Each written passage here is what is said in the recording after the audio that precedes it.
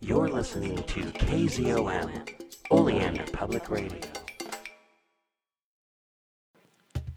Hey everyone, welcome to Radio Free Oleander. What's Radio Free Oleander? I thought this was People's Guide to the Cthulhu Mythos. I thought this was Black Clock Audio Tales. Hey, isn't this the mirror site for articulate warbling? Hey, I'm a millennial, or younger. What's a mirror site? Anyway, I will answer those questions accordingly. Yes. And back in the days when people didn't have bandwidth, other people would volunteer to have all the information from another site on their site. So, if your site got too many people on it and couldn't handle all of it, then this mirror site would take over this. Anyway, that's not what we're here to talk about. What we're here to talk about is Radio Free Oleander, which is a showcase of the greatest shows that Oleander, Oregon, the city of Oleander, I'm supposed to say the city of Oleander? Okay, the city of Oleander, Oregon has to offer. And what's the city of Oleander, Oregon? How come I've never heard of it? Well, it's nestled between Kelso and Boring, Oregon on Highway 26 in Clackamas County. Dave's going to be talking about it more later. And I am in the process of, just put that anywhere, I'm in the process of moving currently, and I'm not naming names, but someone dropped a big old thing of guitars. Why do I have a big old thing of guitars? I don't know. I have a lot of stuff, which kind of worries me about moving into a 600 square foot house in middle of nowhere, Oregon. Anyway, so this show will be a collection of all the best shows. What kind of shows does this radio station have? Well, their most popular show is a podcast that you've probably heard on this very RSS feed. It's called Dave's Underground Goat Shenanigans. And I produce it for Dave, and Dave plays it on this radio station. And it's like, wait a minute, I want to get in on that. So I talked to the station manager. The station manager set me up. I have some minor work that I'm going to be doing for the mayor, and yeah, it's exciting. The mayor said he can get me an additional job maybe if I need like health insurance or something like that. But not hold my breath. Mayor seems like a strange fellow. Talked to the mayor quite a bit over the phone, and the mayor sent me recordings. Sends me old audio cassettes. I need to start talking to people about email, because Dave used to mail me those big clunky cassettes, and the mayor, who just says, just call me the mayor in his scraggly voice, he sends me old like micro cassettes. Anyway. So, yeah, I'm packing up and moving, and this part of the show generally would be the part of the show where I would talk to an expert about something, or I would talk about, like, media or something that I really enjoy, video games, maybe something about how progressive rock is the weird fiction of audio, I don't know, something like that. Maybe talk about graphic novels, and different types of graphic novels than what Dave talks about. I don't know, Dave's tastes are Dave's tastes, my tastes are my tastes. And, I feel a lot of people's tastes fall in between ours. So, yeah, this is my section that I would generally talk about this stuff. Or maybe this is the section that I would introduce things. Maybe this is the section that I would do a lot of stuff. But this is the introduction right now. I'll get into the part where I would talk about my stuff when I talk about my stuff. All right, here we go. In a little bit, we're going to be talking to Dave, but here is the part where we would have a theme song if we had a theme song. If you have a theme song, send it in. Contact us at pgttcm.com, or why don't you just send it through a message over Facebook or something like that? That'll work, right? Zach sends me stuff. Zach from Articulate Warbling. Check out Articulate Warbling. Zach from Articulate Warbling sends me stuff through Facebook all the time. And if you're just sending us a song, it doesn't have to be long. It could just be like 20 seconds. I'll chop it up and make it 3 seconds. No. If it's a good song, I'll play all 20 seconds of it. Anyway, so here's this part, and we're going to flash forward to a little bit later, about 45 minutes into the future, where Dave is helping me move into my place. Radio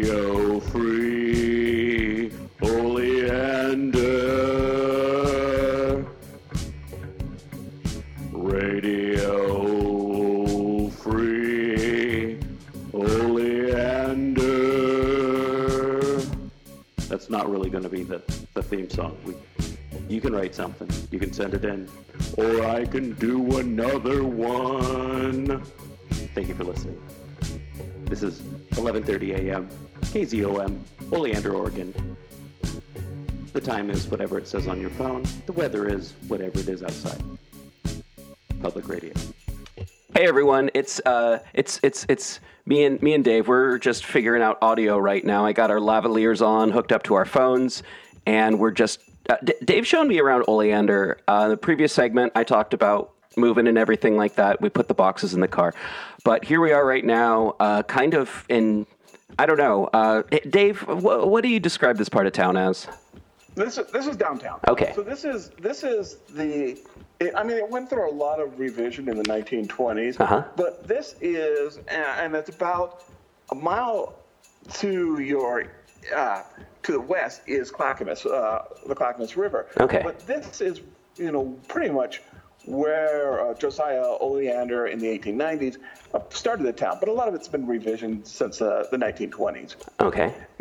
Now, just so people are listening here, we are practicing safe podcasting, social distancing. So we're actually talking, we're about 6 feet away, and we're wearing our masks. Hi. You didn't see that, people, so you didn't think it was as funny as I thought it was. But DB thought it was funny. But yeah, so we're actually talking on our cell phones. Just, we're doing our part. Yep. Yeah, no, I can wave, and people who are slowly driving past. One thing I like about this town is not a lot of people drive. I assume that was kind of the case before everything. A lot of bicycle traffic, a heck of a lot of foot traffic, and yeah, every once in a while you see teenagers on horses, like 4-H and stuff like that. It's nice out here.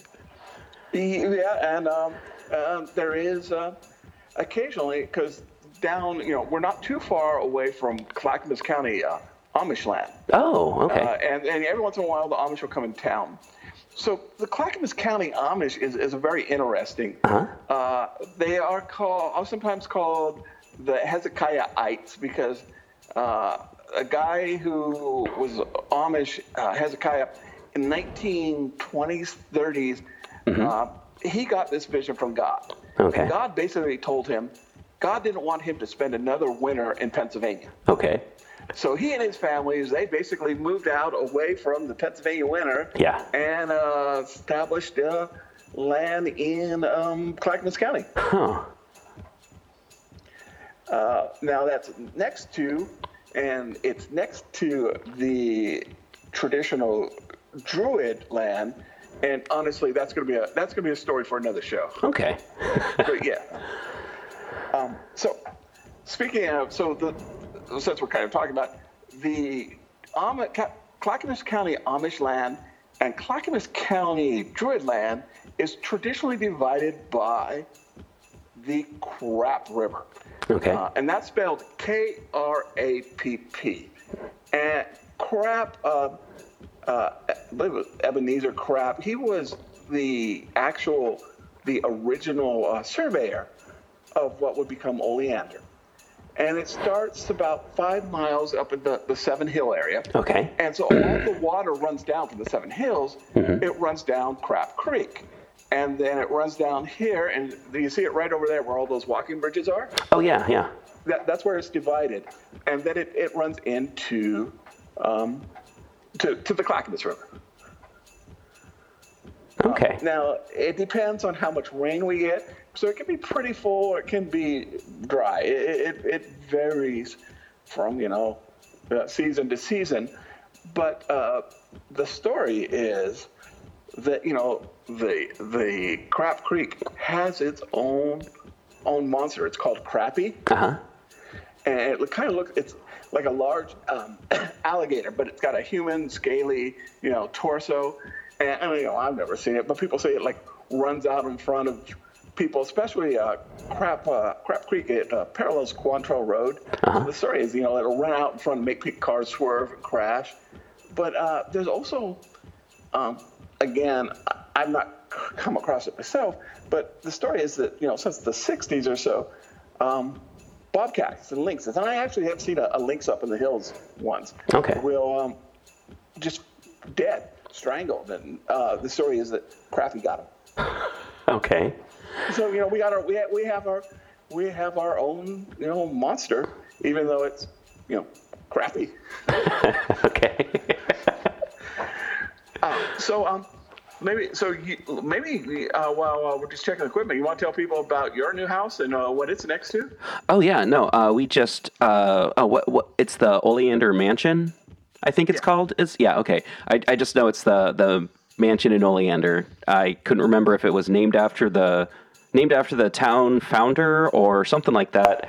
Yeah. So after he made quite a bit of money, Josiah Oleander built it when he got married to Helena Goody.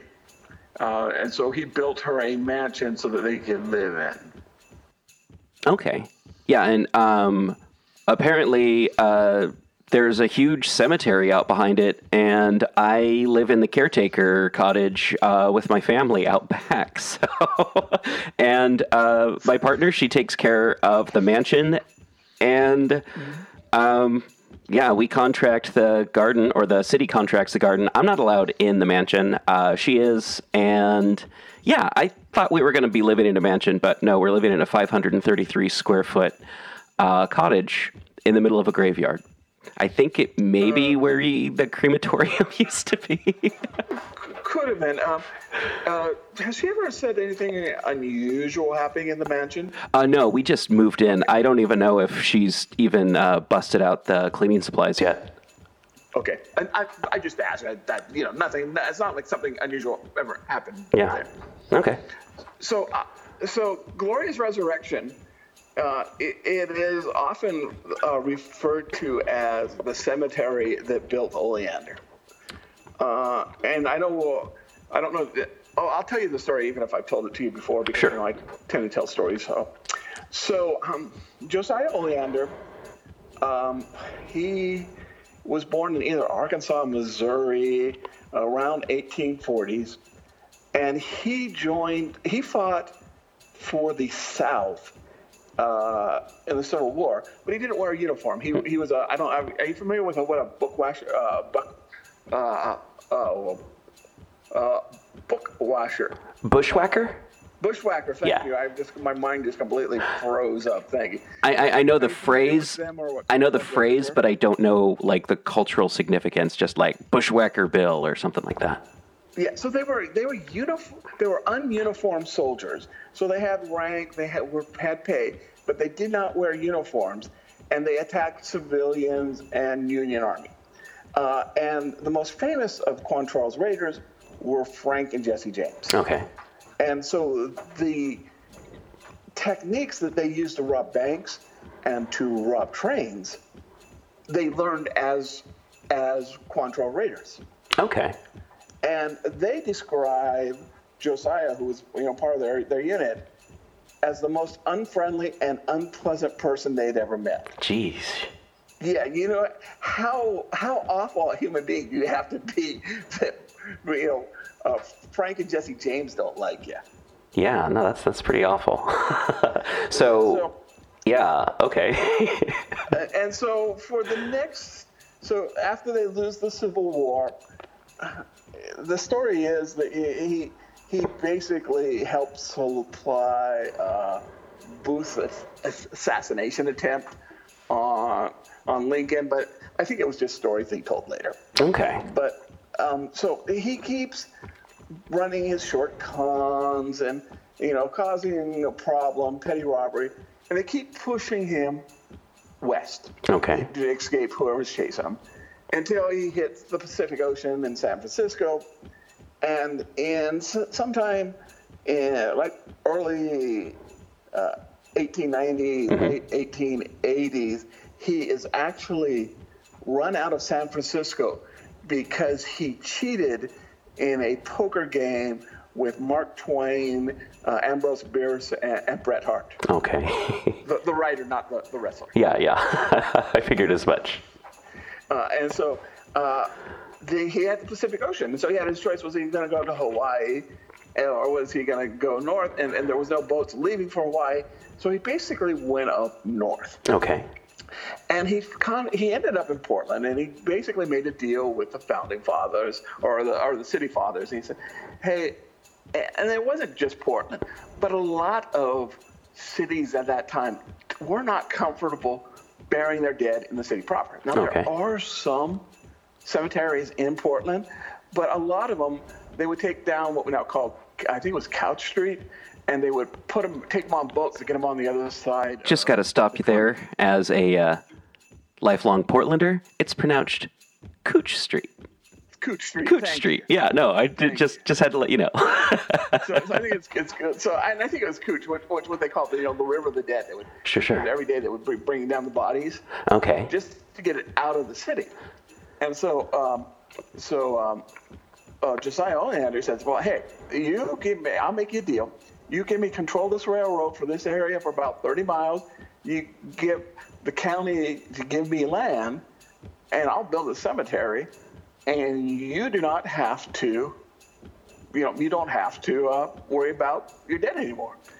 And so that's what the railroads were originally run into Oleander to transport the dead. And I think they say that there's about 22,100 people buried on a 100-acre. And it's a. I mean, you live next to it. It's a nice cemetery. It's huge. Long design. It's huge. I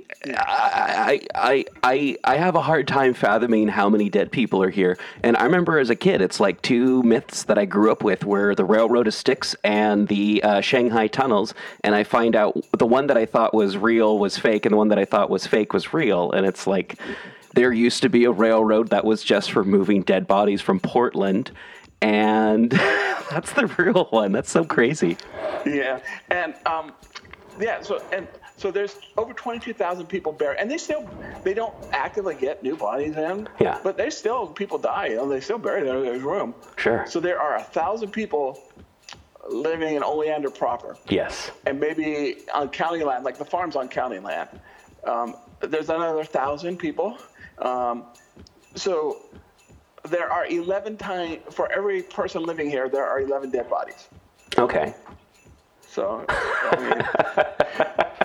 and even up to like World War II, yeah, people in Portland let's go visit the dead, and they would, take the train or take a day trip up to Oleander. Oh, it's gorgeous. To walk through the cemetery. Yeah, a thriving community, sold food and things to them. So, it was up to a little bit before World War II.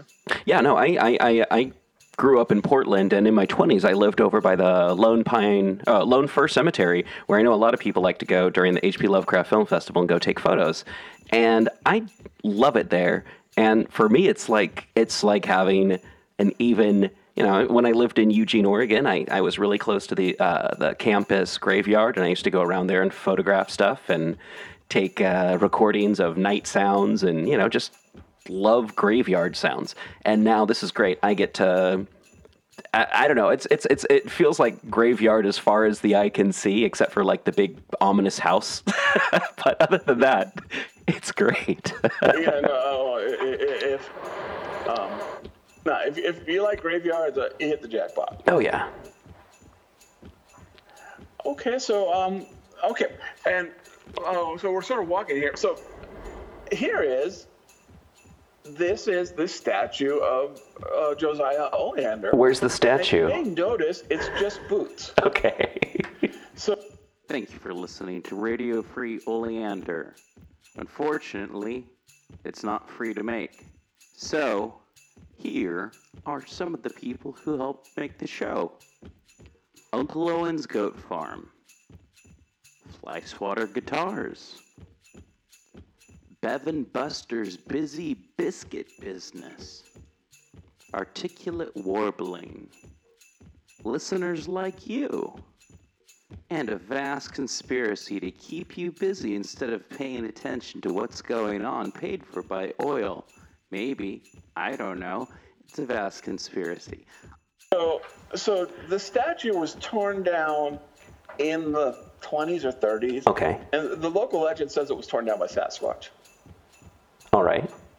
So Okay. Recently, and I mean, COVID-19 has changed everything, but there was an attempt again to kind of make, Oleander seemed like sort of this sort of hipster mecca art place, this sort of quaint town for people from Portland to come and, spend their money and buy arts and stuff. And, I can say that mocking all I want, but I live because people buy goat cheese in Portland. I mean, so, And goat soap. Yeah, goat soap. So, and this is on hold a little bit for COVID-19. Sure. This is the old town. And so this is one of my favorite places in Old Town. We can go in afterwards. But this is Comic Chameleon. Comic Chameleon.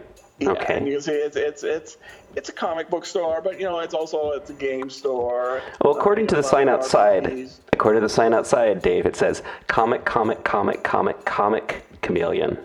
Yeah, but I don't pronounce it.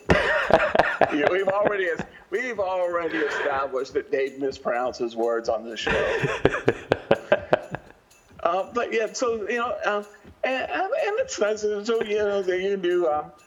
They've got back rooms that you can have role playing games. So this is where we do our weekly games. There's anime and stuff. Dennis O'Neill, who runs it, he's just a nice guy. But this is where we run our weekly role playing games. Cool. Very cool. And then here, so this is trying to, because she might be listening. How is it? So, Joe, I mentioned that Josiah Oleander was married, right? Mm-hmm. Yeah.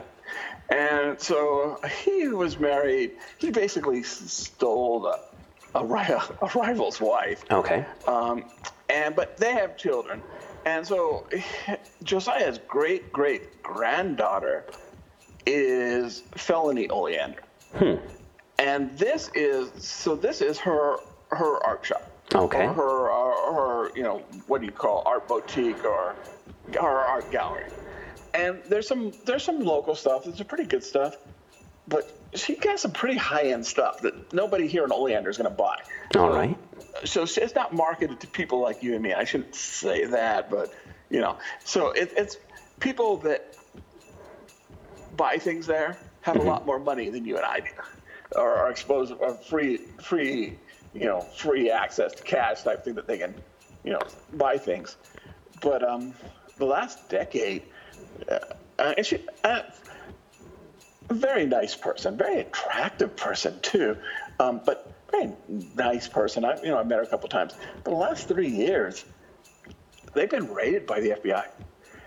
But she got off completely. The FBI have never been able to prove, art forgery or art stealing, or art smuggling. But yeah, I mean, it's a nice place. Nice. Now, I'm gonna just say this, and I am in no way racist. I don't see me as a racist person. Okay. But people of Oleander, let's face it, we're it's a small gene pool. Sure. And not necessarily in a bad way. But have you noticed something about a lot of the people here that look maybe similar? No. What I notice about this town is it's small, and yeah, that's what I've noticed about it. Yeah, but you notice that a lot of people have red hair and blue eyes. Yeah. I hadn't really noticed that. And they are. You should probably fit in pretty well. Yeah, no. But, Josiah and Helena were both red-eyed, blue-eyed, and they brought red-eyed, blue-eyed people in. They proactively encouraged, up till 1910, for red-eyed, which is apparently the rarest hair-eye combination on the planet Earth. Interesting. That's right. So you're going to notice that a good portion of people in Oleander are going to have red hair and blue eye. I mean, it just is. I mean, I'm not saying anything bad or worse or better or anything. But you'll notice that if you look around, boy, there are a lot of redheads here. Yeah, no, I mean, I'm familiar with this. I don't know. I'm familiar with like parts of Montana where it's like large percentage of Irish Americans, where my family's from. But yeah, Irish and Welsh. But yeah, this is yeah, it's a higher percentage than I'm used to. Okay. and I mean, honestly, so you're gonna find so like you see that bar over there? Yeah. The Crow Bar. Uh-huh. That's the name of it, the Crow Bar. Honestly, if I went in there and I they ran me off. They were polite, but it's basically they cater to redhead, blue-eyed people. Interesting. Yeah. Well, I do have a saying that I borrowed from someone. I'll never, to paraphrase them, I don't ever want to be a club that will accept me. That's probably true. Now, let's talk about some places to eat. Okay, I'm hungry. At some point in time, I'm going to need to eat. I mean, I can cook at home, but hey. I'm packing or unpacking and everything like that. What do we got? So if you go down there, now at the end of Park Avenue, that is the food pot. So just like Portland's got food carts, we have food carts.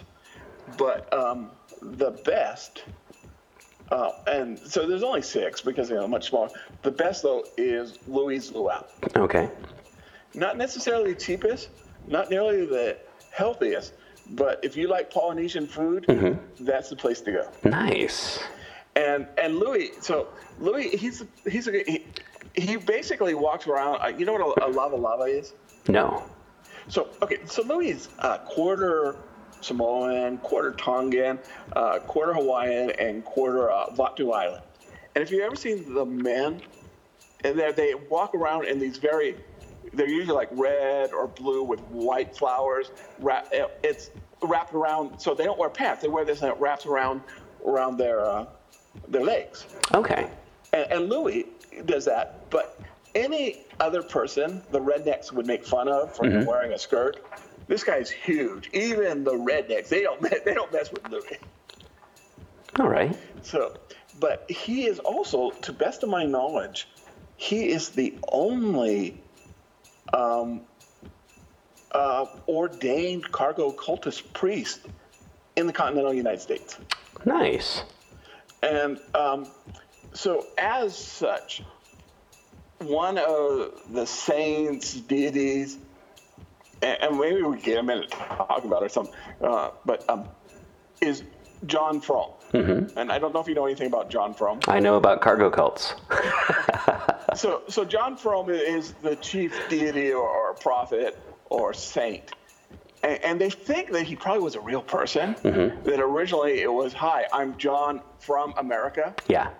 And so John Frum, actually, there's a John Frum Day, and that's February 15th. Okay. And Louis throws the best John Frum party. So come February, we want to cover this. Yeah. Dancing, there's singing, and there is this pineapple glazed pork that just melts in your mouth. Nice. Now, let's say, though, you may be, and it's good food, but let's say you want to eat a little healthier. Okay.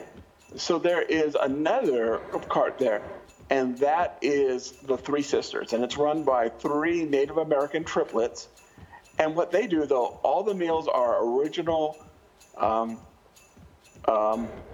native meals that are around corn, or as they call it, maize, squash, and beans. Okay. And it sounds really hip, but it's really good. It really is, and it's really good, really healthy. If you're interested in, just traditional Mexican food, there's Chewy's Chupacabra. And there's also another cart here is the Basic Bee. And Beatrix, I love her, but her whole idea of cooking is to keep it simple. Okay. So you order a hamburger, it's a hamburger. You order a cheeseburger, it's a cheeseburger. Maybe mustard or ketchup on it. You order a hot dog, mustard and ketchup. She keeps it as simple as possible, but it's really good. Nice. And then over here, so a lot of people, when they first move here, they think this is coming from Portland, they think this is a strip club. Okay. But this is not. It's not. It's a dinner club, and this is the Big Game Club. Okay. And basically, the guy who owns it was in Africa, and he was this big hunter. And so you go inside, and there's a stage, and it's good food, and they do presentation, but it's got all these taxidermied African animals, elephants and gazelles, and it's not my style, but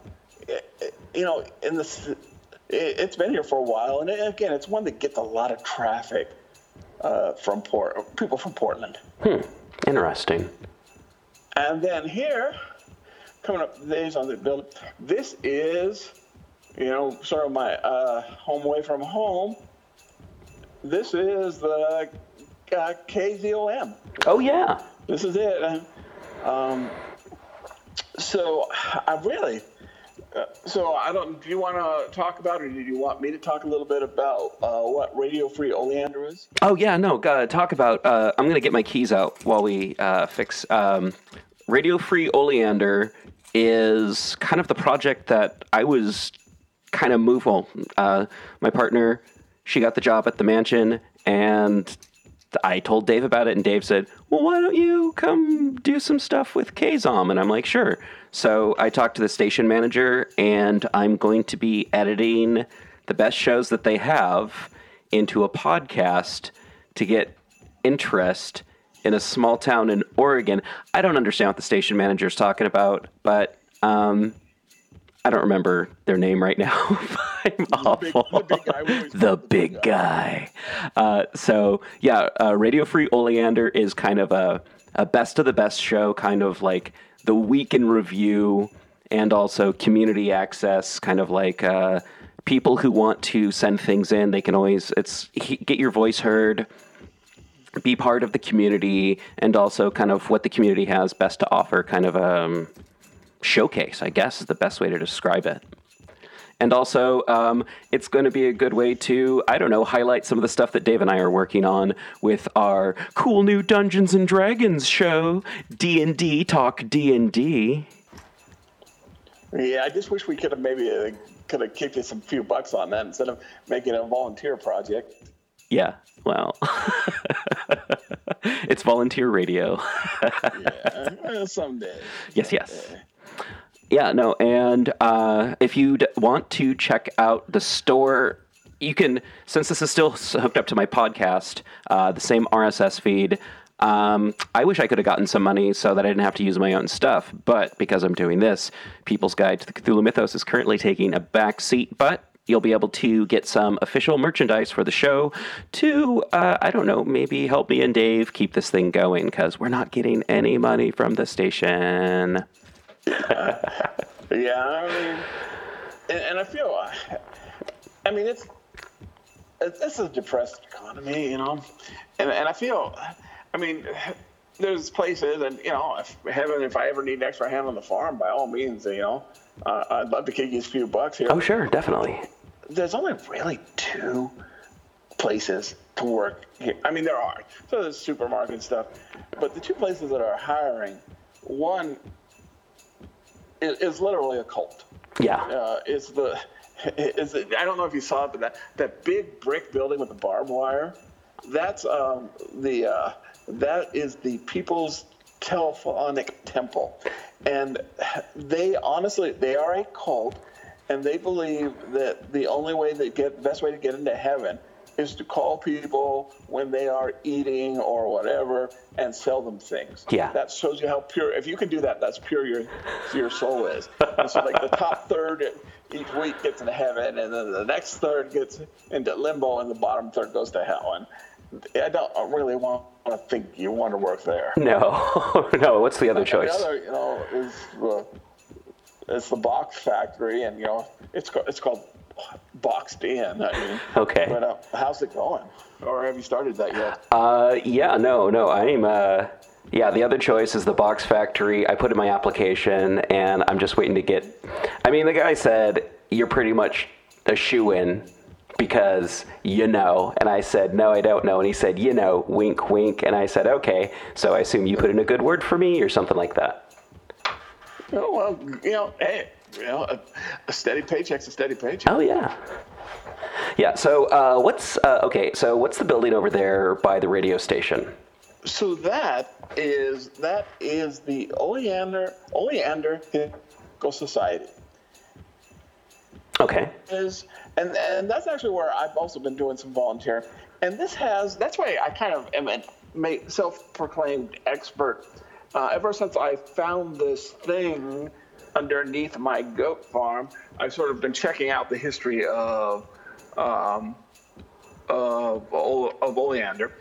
And it's basically it's kind of weird that it's an old it's an old fraternal order. Uh-huh. You see it, and they got raided in so we'll be talking in the show about Judson Godfrey. He ran a mental hospital about 4 or 5 miles, and he was doing some terrible things on the patients, and he got raided by the police or by the FBI, and they took down this fraternal organization. Okay. And the building sort of got taken over by the city, and it was given to the Oleander Historical Society, and so it's run by a guy named Henry Artemage. Okay. And it's fascinating, and I love spending my time there. But all the records are either pre-Pentium computers, okay, microfiche, or just papers that are tossed into file cabinets. But it's interesting. So that's where I've been sort of studying the history of oleander. Nice. Very cool. All right.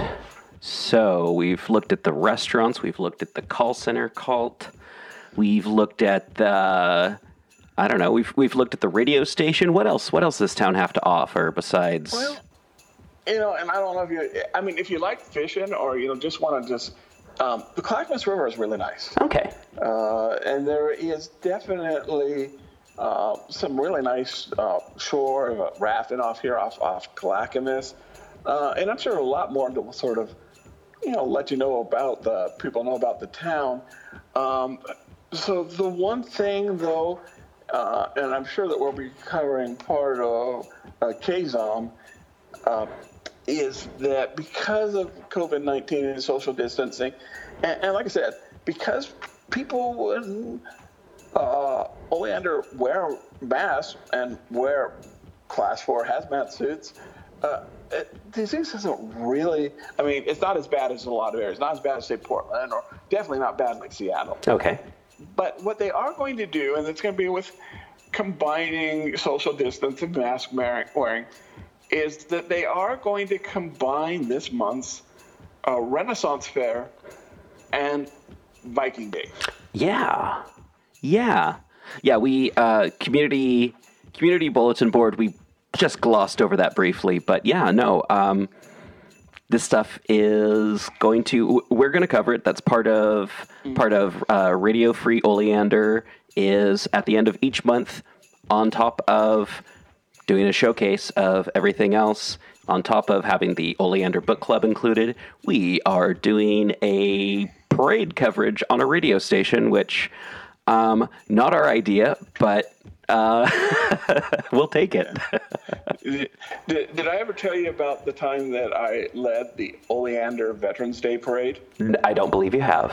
No, so I'm not a veteran. I've never been in the military. Sure. But I made a wrong turn going down to the supermarket, and I was in front of the parade, and the cop just waved me on, and I just drove around in my Jeep, until I could get a place to drive off like I was supposed to be leaving, and I waved to people. That's fun. Yeah. So they're actually combining Viking Day and I'm sure I'm going to have a lot to say about Vikings. You've heard me go off on Oh yeah. Vikings. Yep. But and the Ren Fair, and so it's going to be old time plague doctor days. Okay. And so I don't know if you've seen the poster with the bird plague mask, but that's. Yeah, I didn't have my glasses on. I thought that was for Portland Horror Film Festival from a couple years back, but And the Horror Film Festival probably might want to check copyright laws. But yeah, so that's gonna. I mean, and Oleander does lots of celebrations. Almost no one shows up.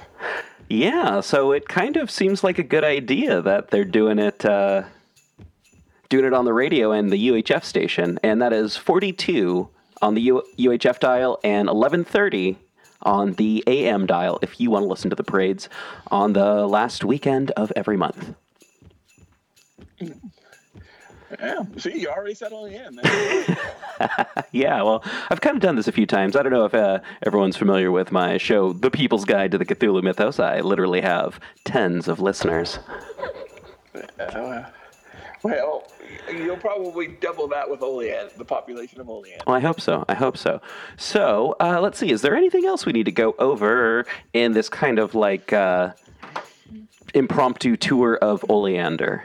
Oh, I'm thinking you pretty much now know the origin and history and hotspots of the city. I think we can definitely. I'm sure that we'll bring up some stuff as it continues. Oh, sure. And just a reminder from the city management: the mayor wants to remind people: don't come to Oleander. We've got a health crisis, just like your town. Stay home, wear a mask, order stuff online, watch TV. Yeah. So the management is basically anything else. Any other city would call it a city council or something. But it's the mayor, chief of police. I talked a little bit about felony. She's on the board, and they kind of make the rules here. Ah, interesting. So I remember that time a couple months ago where he came in and the cops hassled you. Yeah. Yeah. So for people who aren't familiar with the Oleander police, they have the chief of police, and this same guy for 40 years, since 1980. But he's the only paid person on the police force. Everyone else is voluntary. Okay. And the best way to describe the Oleander police force, I think, is a community watch with AR-15s and samurai swords. And this was before COVID-19. Yes. Okay. But see, so and you will go in, and the wall is just covered with wanted posters dating back to like the 1890s. Okay. But here's the thing. In the 1890s, the Oregon legislature passed this weird thing that the statute of limitations does not apply in the city of Oleander or within 3 miles of, within the 3 miles of the city limit. Okay. So, no crime, if it is illegal in Oregon, there's never a statute of limitation on that. Interesting. Yeah. So, yeah, I mean, there's a lot of interesting things about, your new hometown. I don't know if you Googled Oleander before you left or before you moved up here. Just the quick thing to see, where stuff was and if anyone famous ever lived here. Yeah. Well, I don't know. Have you ever heard of the Oregon Triangle? That was a festival in the 70s, right? Yeah, no. You're thinking the Quadrangle. Okay. So okay. Oregon Triangle, it's basically Oleander, Gladstone, and Boring. And yes, people who are listening there outside of of Oregon, there is a city called Boring, Oregon. And it lives up to its name. Yes. And strangely enough, actually, you know who Boring was? Whom? Boring was a Civil War. He fought on the north side. All right. Like Oleander. Yeah. And after the war, he moved out to Oregon to basically become a timber baron. Okay.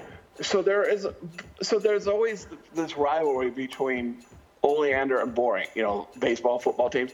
But their founding fathers had this huge rivalry because they fought on different sides of the war. Okay. So, but between Boring, Gladstone, and Oleander, it's about 95 square miles. And like the Bermuda Triangle, it has the highest, or it has a 2.5 times or 2.5 times higher disappearance rate for an area that's rural and like this than anywhere else in the country. That's weird. And also, that Clackamas County has the highest per capita of people who claim to have seen Sasquatch. Really? Anywhere in the nation, the highest is any county is Clackamas County. I assumed it would have been Skymania, Washington, for some reason, or Skymania County. But they're the ones who have the law that you can't shoot Bigfoot. Yeah, but the high, yeah. So we have. That's sort of strange. I never thought about this. More of these people saw it, and they say shoot it. I don't know, but of the cities in Clackamas County, the highest percentage per capita of seeing Sasquatch is Oleander. Huh. And that may be that there's only 1,000 people, you get 10 people, I don't know. Yeah. But yeah, so there's just a lot of, there's, the Oleander lights, which kind of, there's a lot of strange things happen in the Oregon Triangle. Yeah, no, I have to say it would have been probably about like 2000, 2001, going down, I want to say, it's not 97, it's not 217. I can't remember which one it is, but going from around like Boring to Oleander, we had an alternator just straight up blow up, and I don't want to call it lost time, but time just moved differently while we were there, and it was just the weirdest thing. It took us forever to like flag anyone down. No one wanted to stop, and it was uncomfortable. Yeah. I mean, getting help from people in Oleander is like getting help from, they tend not like to, but it's a lot like, you expect that banjos are going to be playing or something, but, it's a mix, but they're friendly people once you get to know them. Mm-hmm. Yeah, no, I expected it to be a bit like the diner scene in, brain not working, Easy Rider. Yeah, that's probably a good example. I go in, I have food. This is before COVID-19, like driving through. I mean, I grew up in Oregon, and I've been through Oleander a handful of times, and you always expect it to be like, you see the grain silos by the train tracks, and you're like, oh, okay, this is going to be one of those towns. You drive through, you don't see anyone on the streets. It's like, oh, they're all at somewhere, I don't know. And it always reminds me of like, just kind of like one of those like spooky towns that you go through. And then once you get there, it's like, oh, it's just kind of like a small, charming town. It's not as spooky or weird as you think, and I don't know. Maybe that's beneficial. It maybe keeps the stragglers out, keeps the outsiders outside. Oh, there's one last thing I gotta warn you. Sure. So you know how Portland has Bikini Bay barista coffee kiosk? Not really, but tell me about this. I thought that was a Seattle thing, but I guess they have them in Portland. I don't know. They got quite a few in Portland. Okay. So we have Speedos. Speedos is where you can call up and get your coffee, but it's not necessarily fast That's not where they get the name. Oh, that's where I thought the name came from. No, it's basically a very large guy with a beard and wearing a pair of Speedos. Well, how's the coffee? Oh, it's great. I go there myself. Okay. It's great. It's like coffee. I mean, but you just got to warn you. Just know what you're getting into when you get there. Okay, cool. As long as the coffee's good.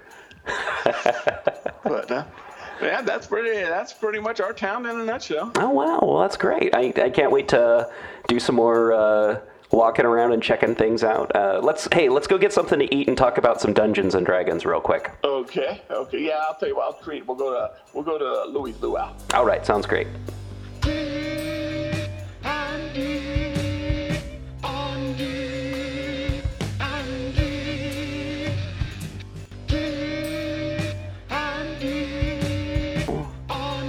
Hey everyone, welcome back to D&D with D&D. I'm Dave, and this is Daniel. Oh, other way around. Other way around. You're Dave, and I'm Daniel. And welcome. Doppelganger. Oh no, we didn't set up a secret catchphrase for if one of us is a doppelganger or if one of us suspects the other one is a doppelganger.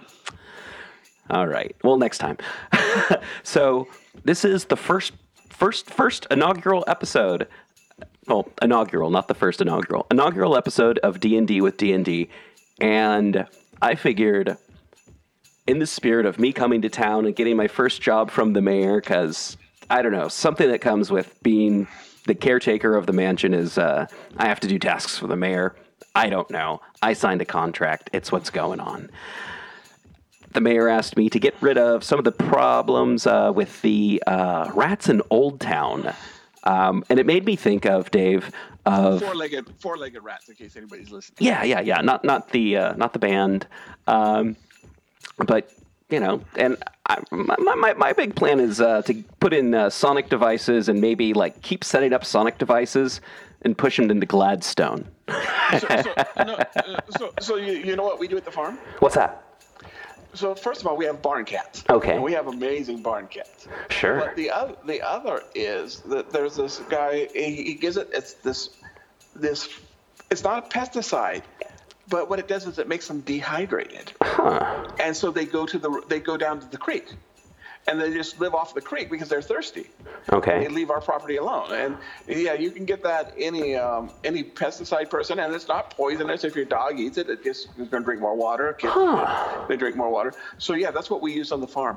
Wow. Okay. So yeah, in Portland, what I used was a sonic device that like actually worked. Yeah, so because we got the dogs and the goats, and we just really can't do that there. Sure. So, but yeah, I'll look it up. I'll give you the number of a guy. Oh, cool.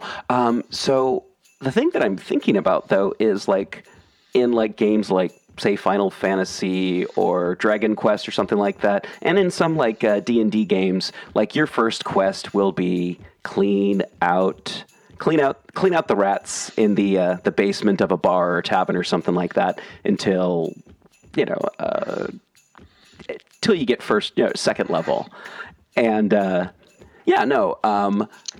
do you like to start out your games? You're a dungeon master. I've been a dungeon master in the past.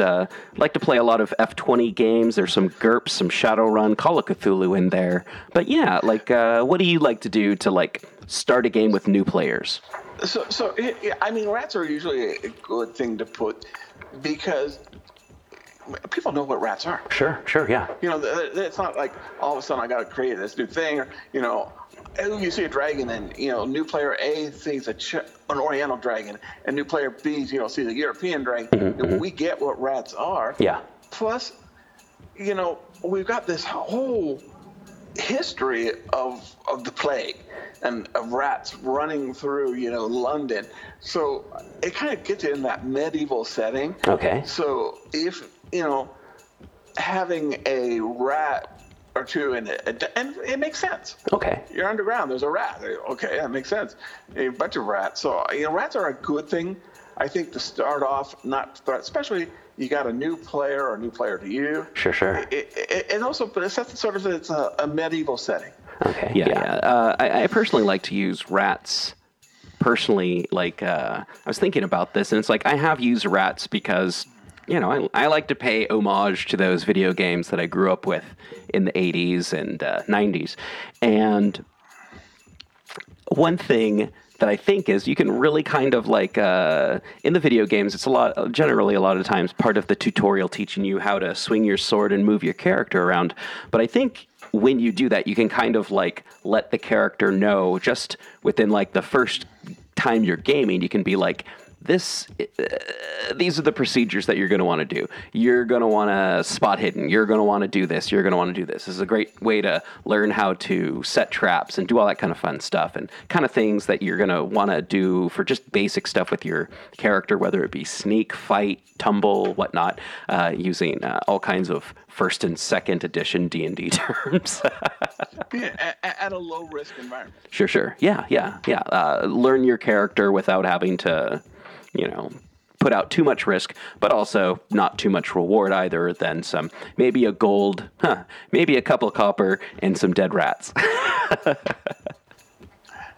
and another thing,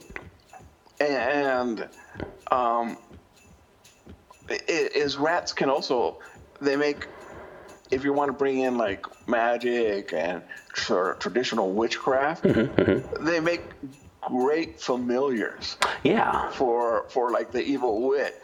And I remember it wasn't one that I ran, but it was one my friend ran, and he was telling me about it.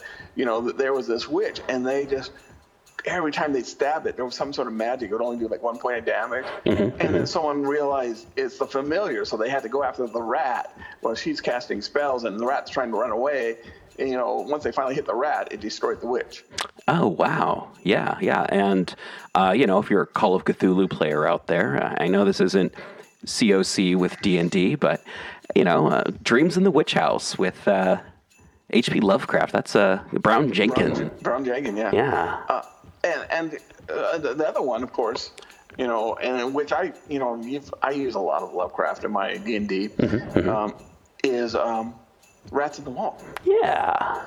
And that's, so I think that makes this really sort of creepy environment, because I like to try to make D&D creepy. You've got these, because in D&D, well, it could be a rat, but it could also be a were-rat. Yeah. It could be a monster. So, here is these rats that are scratching at the wall, but maybe they're not rats. And so, but if you start, do you want to start hacking apart, the inn you're staying in to try to get into the walls? So just the noises that rats make. Oh, yeah. Because you can't see them, you can't hurt them, but that'll put a player right on the edge, on the nerves. The rat noises, the scratching. Sure. Yeah. No, that's a good point there, Dave. Yeah. No. Rats can be used also as like kind of like almost, I think, of like a indicator that you've reached kind of the next level. It's like at some point in time you use rats to be like, oh, hey, you guys, you're not ready to fight real things. Then after they've been fighting real things for a while, you throw out some rats, but maybe you make them blink rats or transdimensional, plague rats. Plague. Yeah. I was thinking too, thinking also, most like your druids, your shapeshifters, they want to put an animal, and they want to check out the town. They usually pick like a cat or something. But rats blend in. Yeah. I mean, you got to be watching out for snakes, I guess, and cats. Nobody's really going to suspect that rat as being a spy. Yeah. Hey, why is that hawk flying into that window in the middle of night, in the middle of winter? That's the wrong season for that kind of bird. I bet it's a wizard. Yep. All right. Well, that's the end for this segment right here, D&D with D&D. Anything you wanted to say before we head off into that? I'm going to throw out this sort of scenario. And sure. Again, this kind of, and we talked a little bit about it, was a short story too, because and with the video games, I'm not as good a video game as you. Sure. I make the person walk in the walls, what the person is. You bet. But I want people who are thinking, I gotta make a rat adventure. it's a short story by Stephen King. I think it's called Rats. Okay. And not to freak you out because this happens to be your job. But, so there's this guy, and you could be and it's modern times or 70s, 80s, whenever he wrote it. But you could easily sort of make this into a medieval adventure. And this guy is hired to clear out all these rats in the factory. Okay. So he gets this a fire hose, and he goes down and he starts hitting the rats with the fire hose. And as he goes farther down in the complex, they become mutant and strange. Huh. And then at the end, there's like the queen rat is like 3 times bigger than him. It's all mutant. Uh-huh. And that'd make a good adventure. That would make a good adventure. You've even got the boss battle at the end. And then in the story, as I remember, and it's been decades since I read, but so he's going after he says, he's going to put up the fight and go after it. But the rat children, they come and they bite the hose, and he loses all water pressure at the end. Oh, wow. Yeah, that may not be how it ended. Yeah. So there's a D&D scenario hint for the day. All right. Cool. Well, hey, everyone, thanks again for listening to D&D with D&D. And I hope next time that we'll have a catchphrase or a sign-off phrase. But until then, may the dice be with you. And also with you. All right. Thanks so much, everyone. Hey everyone, thank you so much for listening to the inaugural episode of, this show, Radio Free Oleander. You got a quick tour of part of the town. You're going to get more of that in the future. Don't worry, it's not just a tour of the town and then me and Dave talking about D&D. There's more to it. Dave's going to talk about stuff he likes. I'm going to talk about stuff I like in our own segments. It won't always be about the town. There's going to be readings, and yeah, you're going to like it, or you're going to listen to something else. And remember, you can help the show by listening to our sponsors. Currently, we are without sponsors, so if you want to help sponsor the show, if you have a business that's international and on the web and really doesn't benefit from a brick-and-mortar store, do we have a deal for you? Contact us at PGTTCM and we'll set you up. Hey, do you want to send in some information? Do you want to share something that you think we might like? Do you have a story you want us to read? Do you have some artwork you'd like to share? Do you have a jingle or a song that you think would fit with our show? Do you have some local history that we may have missed? Do you have we want to spotlight a local citizen of Oleander that you think people might want to know about? Do you have a story about Oleander? We want to hear that stuff. We want to hear all kinds of stuff. We'll tell you the background information, and you can add on to it. You can tell us. Contact me or David Heath. I'm DB Spitzer. You can contact us on Facebook through Oleander Public Radio or Radio Free Oleander or Oleander Book Club or whatever we've got going on the Facebook right now. Just look for Radio Free Oleander and you'll find us. All right. Thank you again for me and David Heath. I think me and Dave recorded something, but I'm missing that tape for some reason. Maybe it's down in the bunker. All right. Stay tuned to hear. And, here's a little bit of community bulletin board just to let you know what's going on in Oleander. And thank you for listening to our showcase. Station manager, please don't fire us. I know we said that we were going to have a lot more sections than this, but this is our very first episode. And those of you who are listening who aren't the station manager, review, rate, and subscribe so Dave and I don't get kicked off this show. Thank you so much, and have a pleasant day. Oleander rules! Sometimes. You're listening to 11:30 a.m. Oleander Community Radio. Here's Here's the community bulletin board on what's going on this week. Thank you for listening. All events have been canceled due to COVID-19. Parade's coming up.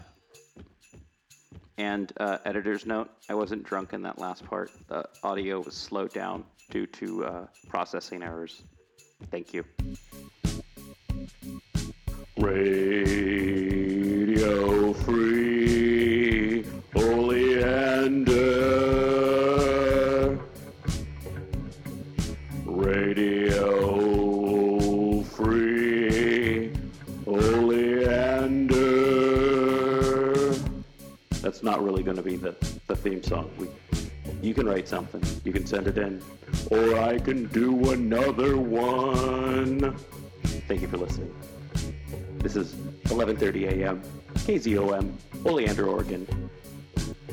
The time is whatever it says on your phone. The weather is whatever it is outside. Public radio. You're listening to KZOM, Oleander Public Radio.